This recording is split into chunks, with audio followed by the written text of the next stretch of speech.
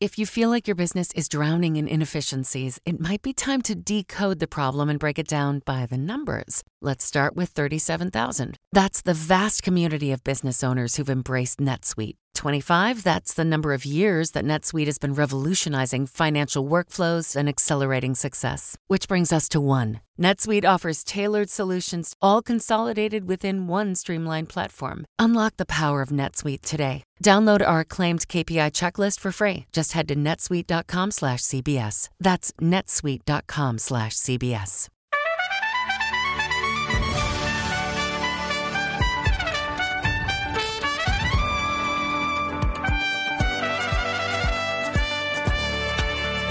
Welcome to CBS Mornings on this Wednesday, October 27th. I'm Tony DeCopel. I'm Nate Burleson. And I'm Jerika Duncan. Gail King is off. Around 28 million children in the U.S. are now one step closer to getting a COVID vaccine. That's because an independent FDA advisory panel voted yesterday to recommend a smaller dose of the Pfizer vaccine for children ages 5 to 11. The pandemic has killed more than 700 Americans under the age of 18. Nearly 170 of them were in that 5 to 11-year-old age bracket. Janet Shamlian has been tracking the clinical trials of the Pfizer vaccine in younger children, and she joins us now from Houston. This is big news, Janet. Good morning. It certainly is, Tony. Good morning to you. The FDA is expected to follow the panel's recommendation and grant emergency use within the next few days. This is a long time coming for many parents who fear that their children would become sick. We talked to one family who volunteered their 2 daughters for this vaccine trial, and they say they hope the shot is the first step in getting back to normal. Out of 18 voting members, 17 voted yes, and we had 1 abstain. An overwhelming vote of approval from the FDA advisory panel of medical experts, finding the benefits for children 5 to 11 outweigh any risks from the Pfizer shot. If the CDC agrees with the FDA and the panel, shots could make their way into children's arms by next week. The 2 doses, a third of an adult dose, would be given 3 weeks apart, packaged in a different color, and a smaller needle used. Pfizer's study of 2,250 children found those vaccinated were about 91% less likely to develop symptomatic COVID. A Kaiser Family Foundation study found nearly a quarter of parents say they will not get their kids vaccinated. 32% say they'll wait and see. Raleigh residents Jim and Megan Mello enrolled daughters 5-year-old Bridget and 7-year-old Lydia into Pfizer's COVID vaccine trial. We're all tired of being cooped up and not really feeling safe going places. They don't know yet if the girls received the vaccine or the placebo, but they're happy they did it. Yay. Jim and I had both had it, just a smaller dose. I think when you kind of think about it that way, a little bit. It just seems a little more comforting. The girls are glad too. It was sort of something brave to do, and we thought it would keep us safe. That's great. And did you feel okay about it when you did it? Yes. I think it's only right that we afford our children the same degree of protection that we afford adults. Dr. Emmanuel Walter helped run the trial at Duke University. He hopes those hesitant will change their minds. Can you suggest a scenario in which a parent may not want to get a child 5 to 11 vaccinated? If you knew that the child may have some allergy to a component of the vaccine, I think each case, need to be a discussion that people should have with their child's healthcare provider. The panel weighed the benefits of the vaccine against rare side effects like myocarditis or inflammation of the heart, and they found that overall benefits outweighed any risk. And in fact, in this study of younger children, there were no cases of myocarditis whatsoever. Now, pharmacies like this one across the country, pediatricians' offices, clinics are gearing up, Nate, to give this shot as soon as next week. As we continue to fight against COVID, our eyes will be on vaccines for young children. Janet, thank you. A massive storm is pounding the Northeast for a second straight morning. Torrential rain, high winds, and flooding are reported from New Jersey to Cape Cod. It's a repeat for many areas that were blasted by Hurricane Ida just a few weeks ago. This morning, the storm is very slowly moving out to sea. Mola Lenghi is watching its final impact in eastern New England. Waves pounded the Massachusetts shore overnight. The nor'easter's howling near 90-mile-an-hour winds, whipping the water over entire houses. Crews cleared the roads of fallen trees south of Boston overnight, but not before some trees knocked down power lines, putting tens of thousands of residents in the dark. The winds uprooted this massive tree on the Cape, slamming it down on top of a car. Luckily, the passenger inside was not hurt. Earlier yesterday, heavy rains put this Ridgewood High School's football field underwater again, after it had just gone through costly repairs due to Ida. In upstate New York, a flooded creek swallowed this park, trees and all. And in Manhattan, passengers boarded subway trains as water trickled in from above. Parts of New York, New Jersey, and Connecticut all saw more rain yesterday than they typically get in an entire month. Well, as the storm tapers off, we can still expect to see rain and wind throughout the day. And, of course, sights like this, downed trees all over the place throughout New England, causing hazardous road conditions and power outages. Just here in the state of Massachusetts, more than 300,000 homes and businesses are waking up this morning to no power, Jerika. All right, Mola Lenghi, thank you. Investigators in Santa Fe, New Mexico will have more to say today about the deadly shooting on the set of the upcoming Alec Baldwin movie. Cinematographer Helena Hutchins was killed when Baldwin fired a gun that was thought to be safe. A crew member shared this photo on social media, saying it's the last picture of Hutchins on the set. Ahead of today's news conference, there are new reports of bad safety practices by members of the crew. Jonathan Vigliotti is in Santa Fe. Jonathan, good morning to you. Good morning, Jerika. The district attorney's office tells us at this point they have not ruled out criminal charges as this investigation continues. Meanwhile, we're learning more about what reportedly happened in the moments leading up to that fatal shooting. According to the entertainment website The Wrap, some crew members took guns from the set out into the desert and used them with live rounds to shoot at targets. That practice allegedly happened earlier in the day before the shooting. That report also says that one of those guns was the gun that killed Hutchins. According to police documents, the gun fired by Alec Baldwin was one of 3 set aside by the armorer, Hannah Gutierrez, and picked up by the assistant director, David Halls. Halls allegedly shouted "cold gun" on set, meaning it had no rounds inside, before handing it to Baldwin. We still don't know if that gun was loaded with a ballistic round or a blank inside, and why it was declared cold in the first place. We do know from a police affidavit that plenty of ammunition was found unsecured on set.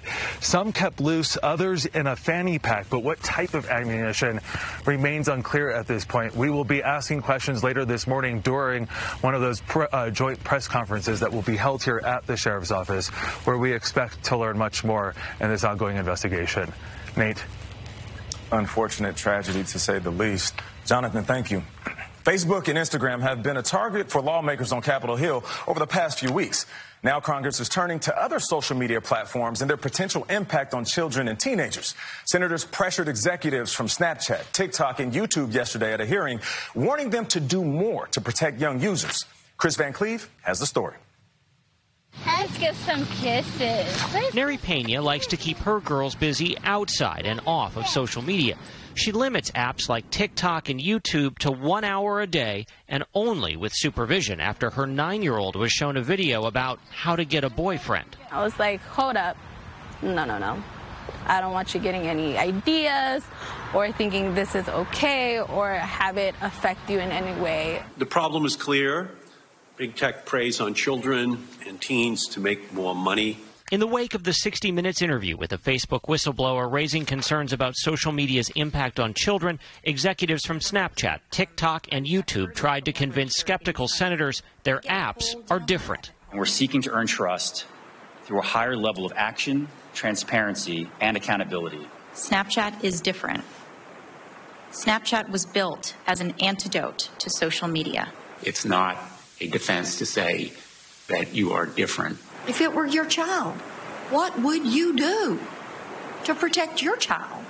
Lawmakers confronted the companies about the dangers social media can pose to kids, content glorifying eating disorders and suicide, bullying, and violent challenges going viral. Are you going to get drugs off Snapchat? I assure you, this is such a top priority for our entire company. Dr. Laura Berman's 16-year-old son, Sammy, died earlier this year after taking pills laced with fentanyl that he bought off Snapchat.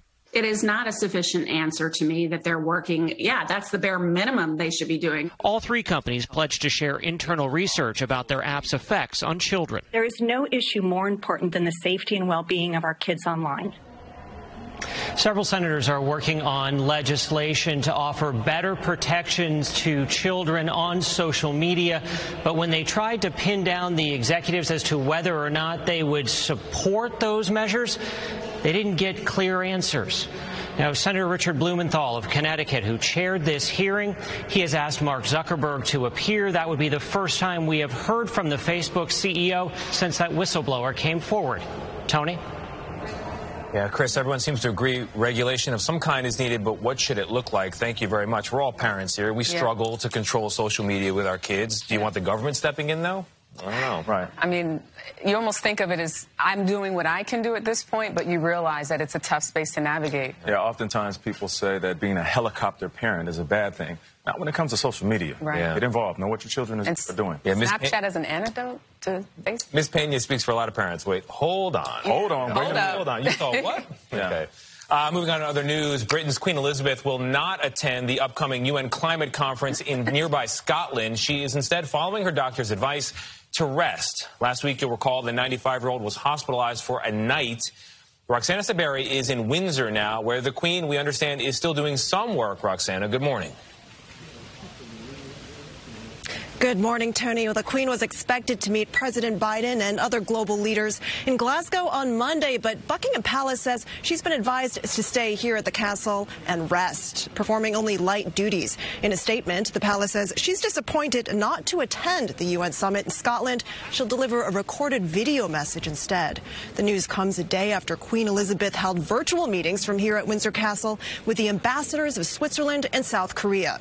They were her first official engagements since she stayed overnight in a London hospital last week. The palace said she underwent what it described only as preliminary investigations and that she was following her doctor's advice to rest.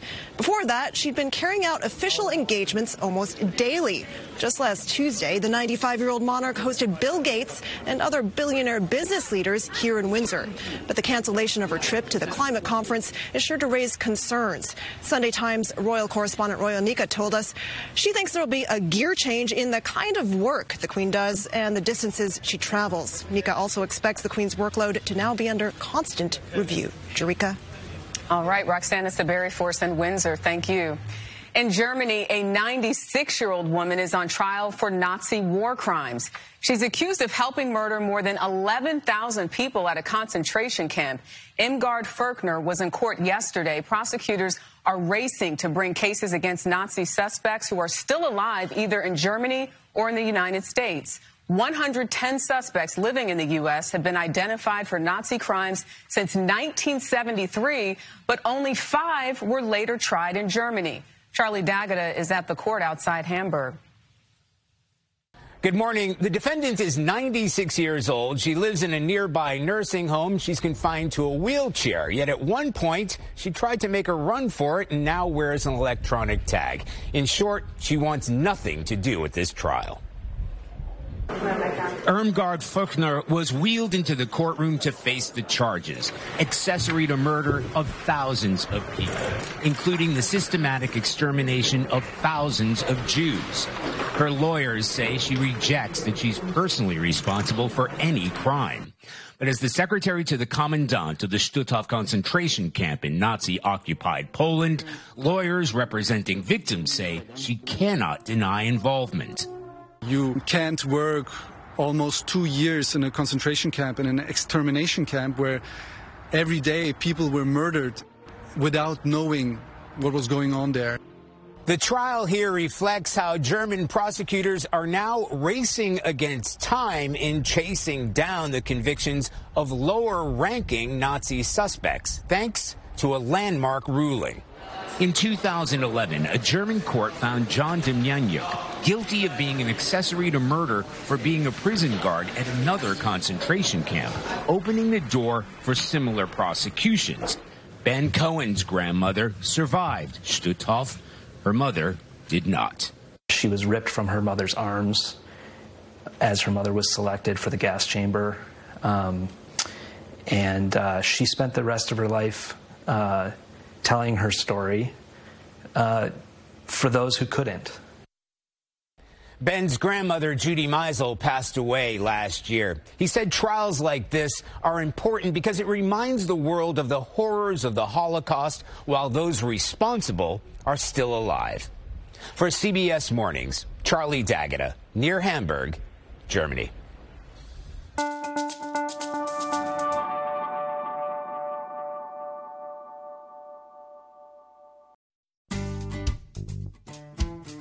Hey, it's Matt Norlander with the CBS Sports Eye on College Basketball podcast, and it is tournament time, people. So listen to the one podcast that will cover every upset, Cinderella, Bracket Buster, Sleeper. We've got it all covered, every round, reaction shows, all the way up through the championship game in Glendale, Arizona. To find us, search Eye on College Basketball podcast wherever you get your podcasts.